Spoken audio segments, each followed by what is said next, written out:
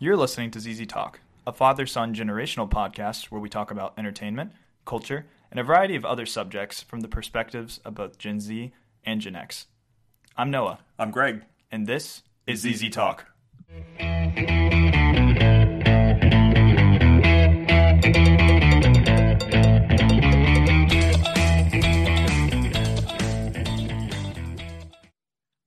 Hello, and welcome to the show.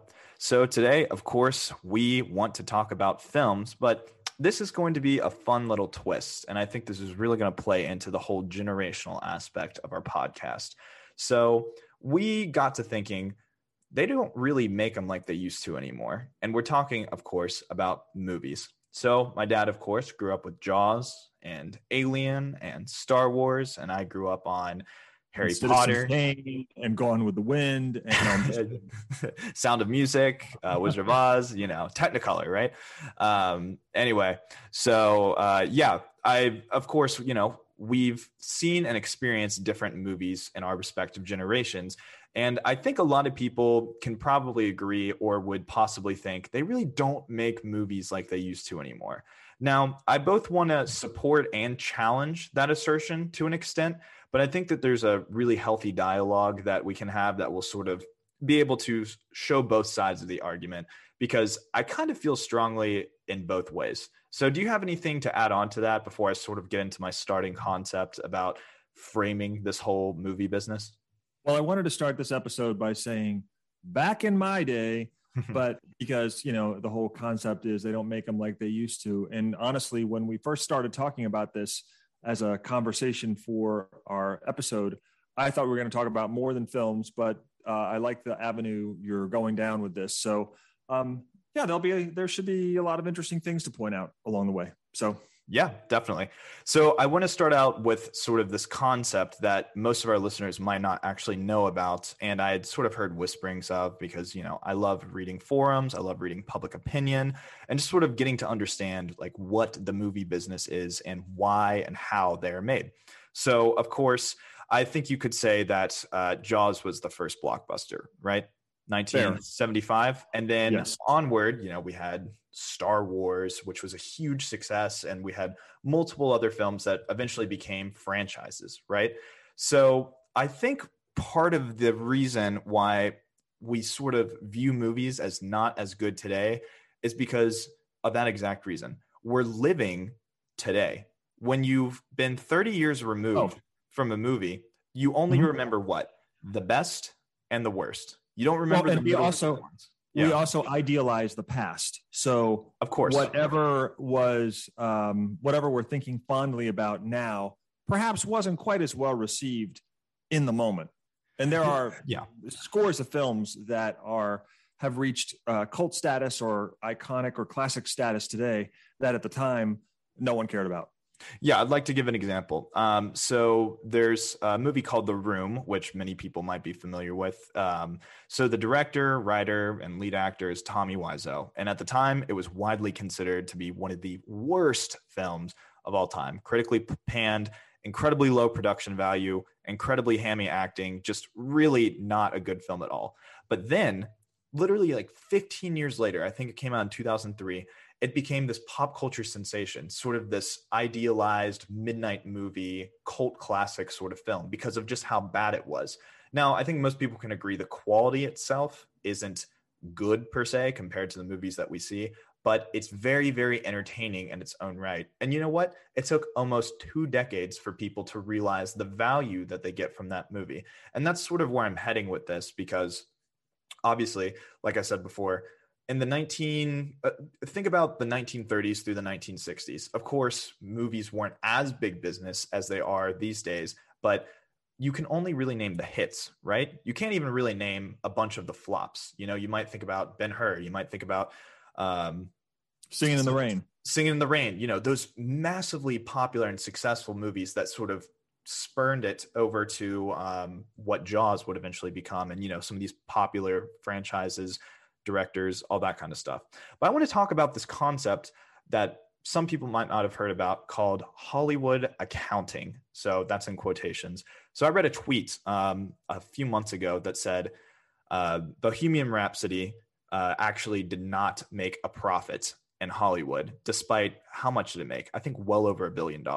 And it cost, I think, maybe a tenth of that to make. I think it costs 50 to 80 mil to make.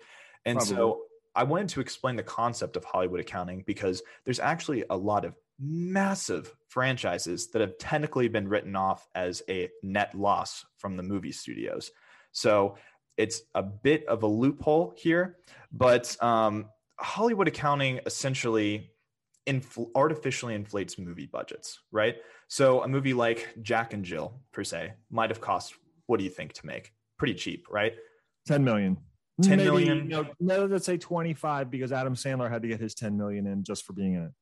But I think Adam Sandler it's from his production house, right? I think it's from Happy Madison or whatnot.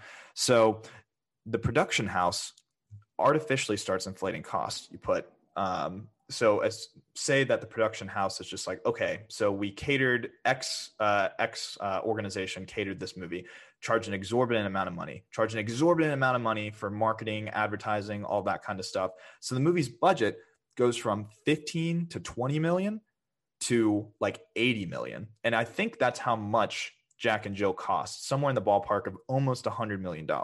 So essentially, Hollywood is saying we have so much overhead, and that's how it kind of like screws over the actors, because a lot of times actors make the net profits rather than the gross profits. But a interesting sort of diversion from that example is Keanu Reeves getting a cut of the film ticket sales from the Matrix franchise. And I think he made like 30 to 60 million just from the Matrix alone, which was a pretty good deal because at the time, I'm sure they didn't know how it would be. But this is a really cool thing about Hollywood accounting because, I mean, you might be thinking in your head, well, that's kind of like fraud. That's like fraudulent, right? So there was a Reddit post that said, Hollywood accounting is a creative accounting process used to hide film profits. Some of the highest grossing films of all time have actually registered as a net loss and no profit on paper using this process, including Return of the Jedi, Forrest Gump, the Lord of the Rings trilogy, and Harry Potter. And so the top comment under this said, my favorite example of this is Winston Groom, author of the novel Forrest Gump. So you remember how popular Forrest Gump was when it came out, right? I think that was around the year I was born. So it's considered a classic movie by every stretch of the imagination. Robert Zemeckis, the guy who directed Back to the Future and a number of other very popular films, directed it. I think I'm correct in saying that. So this comment says, the movie comes out. It's one of the biggest hits of 1994. Groom, the author, doesn't see a dime because Hollywood accounting says it was a flop. Groom writes that he writes a sequel novel, Gump and Company, essentially so he can at least make a little bit off of the film's success. Hollywood comes sniffing around, wanting to adapt Gump and Company, and then Groom, the author, with his voice, no doubt dripping in sarcasm, goes, I don't understand. Why do you want me to make a sequel to such a huge flop? And refuses to sell the movie rights to the sequel. So Hollywood, of course, makes these massively budgeted films, and for the most part, you could probably account for big name actors, a lot of CGI. It's very expensive. Maybe, product placement and filming locations. It can add up to a very grand total. But some of these movies, which you might think were massive flops, might have actually been artificially inflated and made more gross profit than you think, and might have actually made better returns than you think. And I've also heard a theory that sometimes, what's an example of a movie that had a massive budget that you couldn't believe had a massive budget? That I couldn't believe had a massive budget? Some of the most notorious failures at the box office, I don't know by your methodology here, but by Hollywood accounting or box office accounting, but, films like Ishtar, films like Waterworld. Waterworld's a good example. Was that Kevin Costner? Costner, yes. Wow. Okay, yeah. I actually do know the film Waterworld, and I actually think that might have been a somewhat genuine attempt at like a bigger budget film. But think about The Great Wall with Matt Damon. Do you remember the controversy of that around 2016, 17, something like that? Because it cost this $150 million budget. Exactly. So some people think that movie studios make, and this might actually be true, insanely inflated budgeted movies to intentionally write as a net loss so that they can, sort of actually create more funds for their next big budget film. So it's actually a very big strategy. It might not be because, to the public, it's just like, why would you make a movie like that? It's doomed to fail. But there might be a lot more tact involved in the actual making of some of these massively budgeted movies than you might think. So, all right. So you lost me, and you may have lost some of our listeners. So I want you to re-explain this to me. So in the case of The Great Wall with a $150 million budget, now I'm here to tell you, I could have told you that film was not going to make any money. Not in the United States anyway. So give me the short version again. So essentially, there's this idea that movies are made with these massively inflated budgets and there's no hype around it, right? They don't do the marketing necessarily for it. It's not hotly anticipated. They make these crazy expensive movies and you think, oh, this is doomed to fail. Like, did Hollywood really think this was a good idea? But because of Hollywood accounting, they actually make more than you think. And by the end of their net profit is like way higher than you think. And it might actually go to fund other ventures. And, I think they can get tax write-offs for it too, depending on a multitude of factors. So I know that's a really confusing sort of idea, but of course we're not accountants. We're not sort of in the finance side of this thing, but that's how movies, even with massive budgets, I mean, think about even the biggest movie studios. Like there's been so many flops from, Universal, even 20th Century Fox, like multiple massive movie studios, but yet they don't go under and they still release a ton of high budget films, Well, I mean, in the case of Sony, I would say to you that Sony's properties have really cooled in the last few years until, now they have a massive hit with the tie-in with Marvel. I'm not exactly sure I understand the full relationship between Sony and Marvel with Spider-Man, but Sony's a great example of a studio that is well-known, highly regarded, but really has missed a lot more than it has hit in the last decade. And I know someone who works for Sony, so I have that knowledge based on, having conversations. Yeah, certainly. And I think Sony is notable, obviously, for bringing us the Spider-Man trilogy, the original one, which were all ginormous hits. And I think Spider-Man 3 was the most expensive movie ever made at the time. I think the budget was about 300 to 350 million. And that's the Tobey Maguire one? Yes, the third one, where it had Venom and it had Sandman and probably one other villain, New Goblin. $250 million. Oh, was that it? Okay. Then, yeah. Okay. So that was one of the most expensive, not the most expensive movies ever made at the time. But yeah, and I think they also have the Venom franchise now, which made an untold amount of money. I think the first one made like $800 million or something like that. Crazy. And also remember, Sony is not an American company, so they do have a lot of international box office appeal, I would say. Yeah. The most expensive film ever made. Do you know what it is, Noah? Oh man. So it's not Titanic. It's not. Is it Avengers Endgame? No, you will be surprised. Pirates of the Caribbean on Stranger Tides. Oh, you know what? That's right. $378.5 million to make. Did you say 800 million?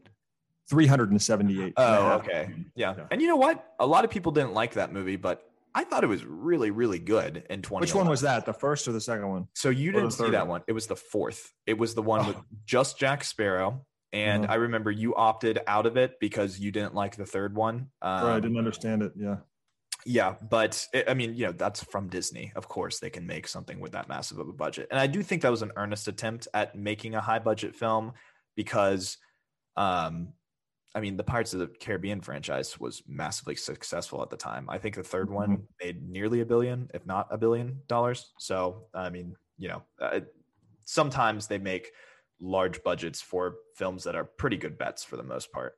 But yeah, so we're talking about they don't make them like they used to.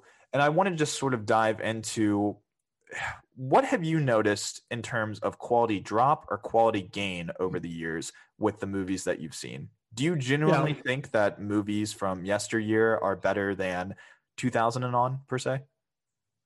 In some ways, yes. In some ways, no. For example, I mean, obviously, the first thing I think of is, if it's a film that has special effects, and let's be honest, most films today have special effects. I mean, I'm not necessarily always talking about blockbusters, but obviously, any story is by and large going to have sets and that are augmented by CGI. So I think first and foremost, the production of a film can look more authentic or more real because of where we are in terms of technology, right? Mm-hmm. So that's one. I think the second thing that's very apparent whenever I watch an older film is acting has come a long way. Oh yeah. If you watch some of the finest performances, for example, one of my favorite movies of all time is The African Queen, and it stars two Academy Award winners, Katharine Hepburn and Humphrey Bogart. But compared to it, and that's honestly a film that I think they should almost remake. Now, it's a classic, and a film remaking that film is a terrible idea, in spite of what I just said, because it could never be as good as the first one.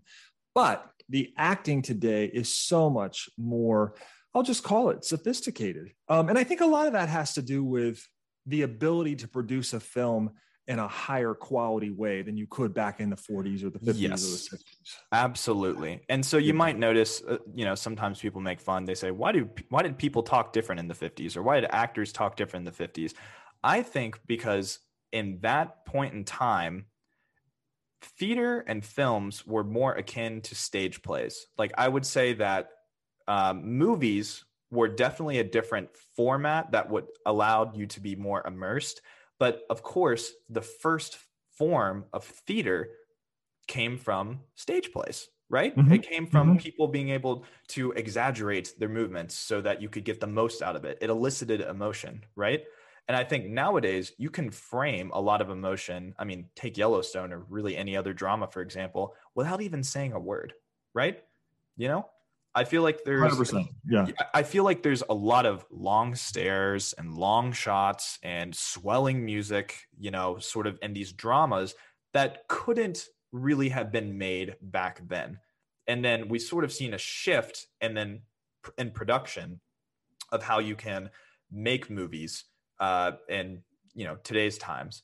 But that's also something I do want to discuss. I think that in the 1970s, when movies started to become really big business, the first blockbuster, there were no franchises back then. There were no IPs, intellectual properties. There weren't franchises, but there were. I think that was probably the period of time in the 70s where films started to spawn a larger number of sequels than one. For example, the airport films. So there was Airport, and then it was Airport 77, and then Airport 79. And these were disaster films that were, produced because of the popularity of the preceding one. So I wouldn't call it a trilogy, but I would call it the beginning of what we now know as a trilogy or a series like, Harry Potter or something like that. Now, those are all based on books, of course, but you get the idea. In the 70s, the disaster film really caught on. You had the Towering Inferno, you had Earthquake, you had the airport films, and that was the beginning of, I think, the modern day film series. Yeah, of course. And, I'm not going to lie and say that, okay, like a lot of like big Hollywood ideas and films were based off of books or stage plays, or, I think Jaws was a book before it was a film. Eventually. Yeah. So, I'm not just going to say everything was original idea, but I think people were more incentivized to create original ideas that resonated with the public that could eventually go on to make intellectual properties, franchises, trilogies, right? Because before long, I believe Return of the Jedi was 1980. That was the third. No, 1983. 83. Uh-huh. Indiana Jones was 83. Indiana Jones may have been 81. Okay, and then I know that The Last Crusade was 89, I believe. That is true. Yeah. Yeah. So you started seeing it within the next decade. But of course, we had so many sort of like films that were original. I mean, think about Alien. That is intensely original. And it spawned 4 or 5 sequels and a couple spinoffs as well. Multiple video games, multiple comics, all of that kind of stuff. And then Jaws has had, 3 or 4 movies, and we don't talk about Jaws 3 or 4. But nowadays it's like everything has to be more of a safe bet. Back then, of course, there were expensive films, but you could get away with pitching a very creative and original idea to somebody for the account of how it might be in the future, how it might resonate with audiences. And now I also think, we had all of those amazing concepts back in the 70s, 80s, even 90s. Now, of course, they have a bunch of rehashes, a bunch of remakes, reboots. That's fair. But I also do think if you've been a movie fan for 30, 40, even 20 years, there's only so much new that can surprise you, right? I mean, there's always been horror films. There's always been these action films or these creature features, right? And the more you see over time, the less you can be really surprised or appreciate them as you watch them today. So I think, of course, I love space movies. I love cosmic horror, but I've been a huge fan of Star Wars for 20 years or so now. And I think that I notice tropes and I notice generalizations and sort of things that happen within that genre trappings, you could say, more frequently now because I've seen so many movies within that niche, right? Or action films. There's very little that's new under the sun. Of course. I think the point that you're making, and you're absolutely right. If you think about the film series or the big films of the last year and the next several months, you think about Dune remake based on a book. You think about Matrix, the 4th one, Halloween, the 20th one. You have Top Gun 2 finally coming out at some point. You have James Bond. So really, there's very nothing new under the sun. But I'll tell you this, I would rather have a new property and a sequel. Yeah, I'm going to say this. I can't believe I'm going to say this. I would rather watch a sequel than a remake, because even though I know that sequel is not going to be good, I can guarantee you that remake is not going to be as good. Name one film. Well, maybe you can, but I don't know right offhand one film where the remake was better than the original. Okay, so 21 Jump Street was a TV series, right? Yes. Okay, those movies are excellent comedy. Those are I think they translated really well into movies. And the show was not a comedy. Was it not? Okay, yeah. So maybe that's sort of cheating a little bit, but I honestly think that brought 21 Jump Street, the franchise, to a new generation, and also made it funny in a way where you probably wouldn't think it would work. I think that surpassed expectations. But, I also want to say that nowadays, the way we watch movies is so much more accessible than it used to be. Isn't it great? I love it. I think it's great too, because back then you only had the theater and pretty much the previews, and I guess, billboards and occasionally advertising on TV, right? It was really just above the line media where it was cast into a wide net. So of course, you couldn't really make indie films as much that would blow up in terms of box office returns. So nowadays we have Netflix, we have Hulu, we have Disney Plus, we have HBO Max. There's Paramount Stars, Plus, Paramount Plus. Yeah, there's so much. It's like cable all over again, It's fantastic. Yeah, but we have so much greater access to movies, and I think nowadays it's just you can watch so many movies whenever you want. It's a little bit less special than going to the theater every once in a blue moon and seeing a movie like, seeing maybe 2 or 3 movies a year.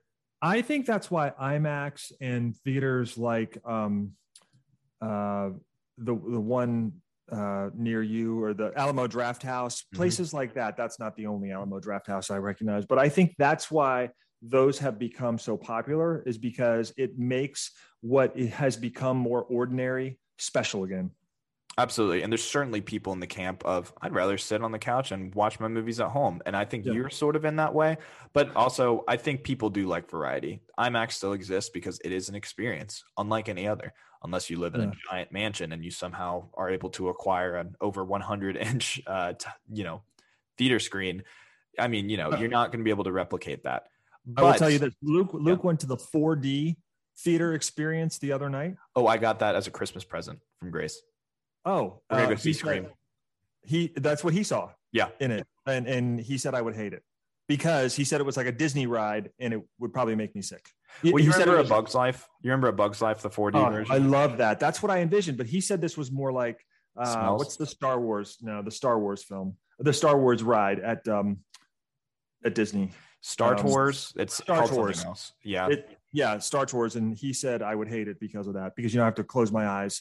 I'll ride anything, but I have to close my eyes during half of them now. Yeah, I got you.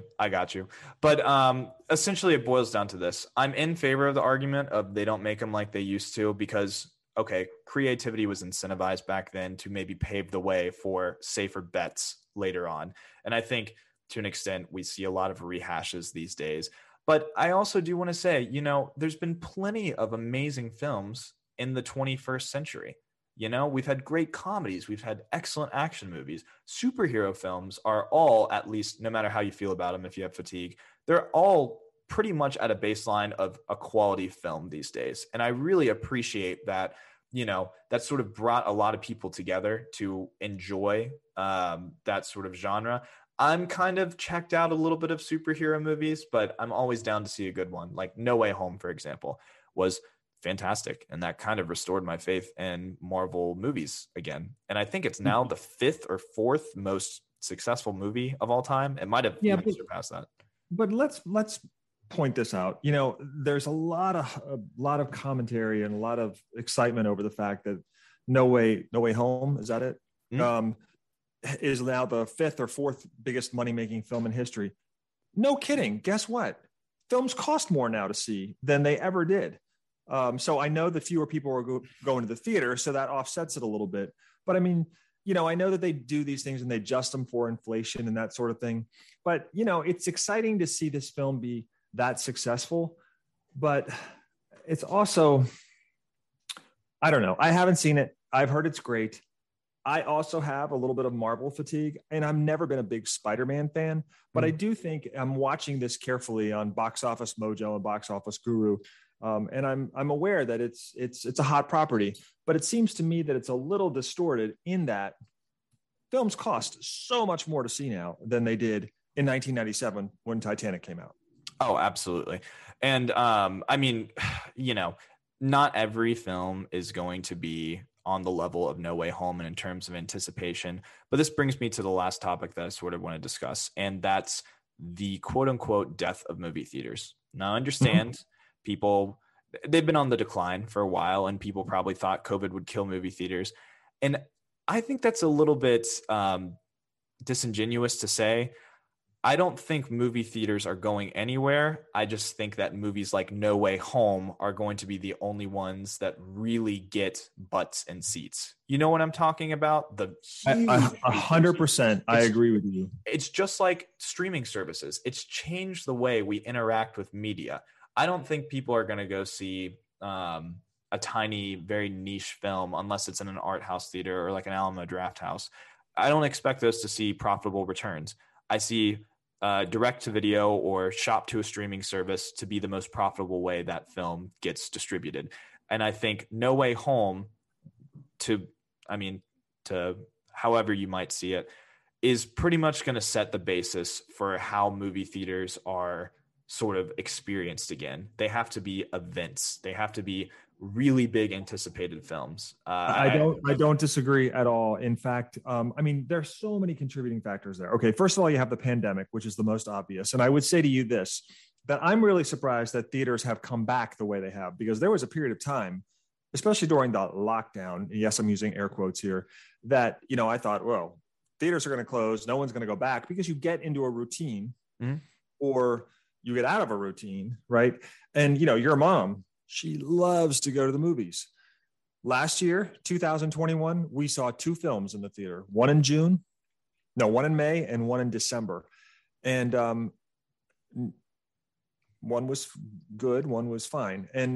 But my point is that when they make films increasingly, so when I look at what films are coming out, I'm impressed with the fact that, I'll look at a film and I'll think, oh, that looks kind of interesting.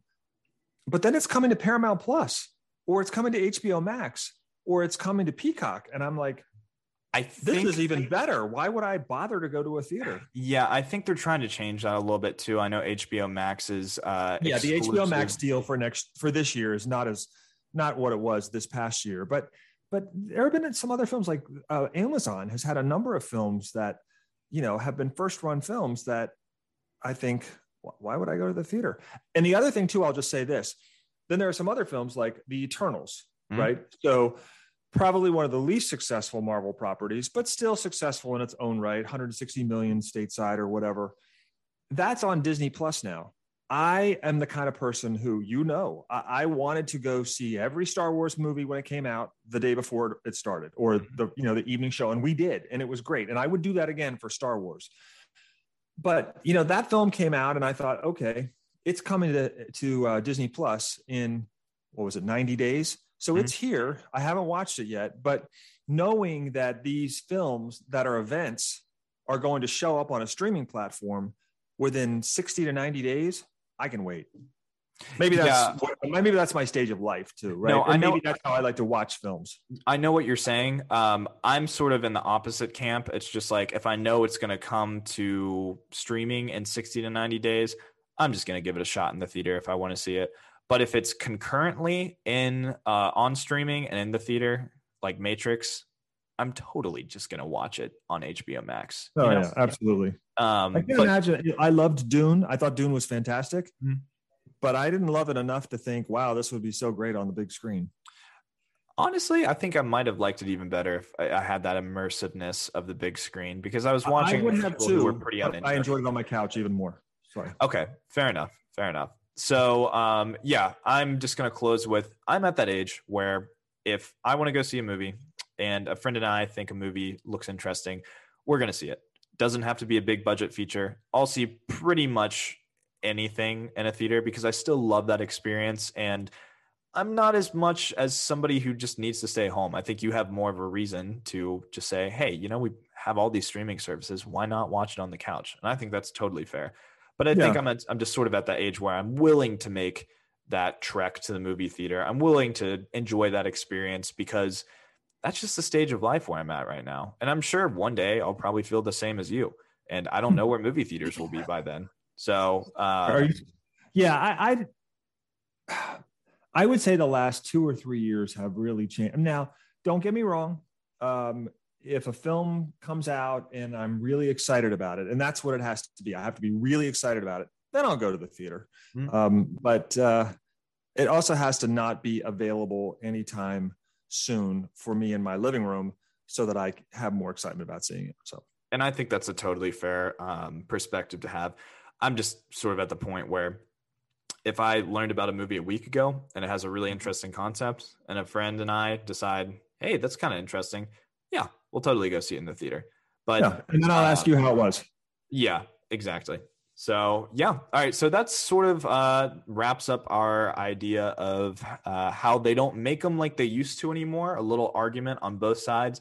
But obviously, I think there's nuance here. And I think making blanket statements saying movies were so much better back then, or, movies aren't good now, or everything's a rehash. Okay, there's elements of truth to each statement.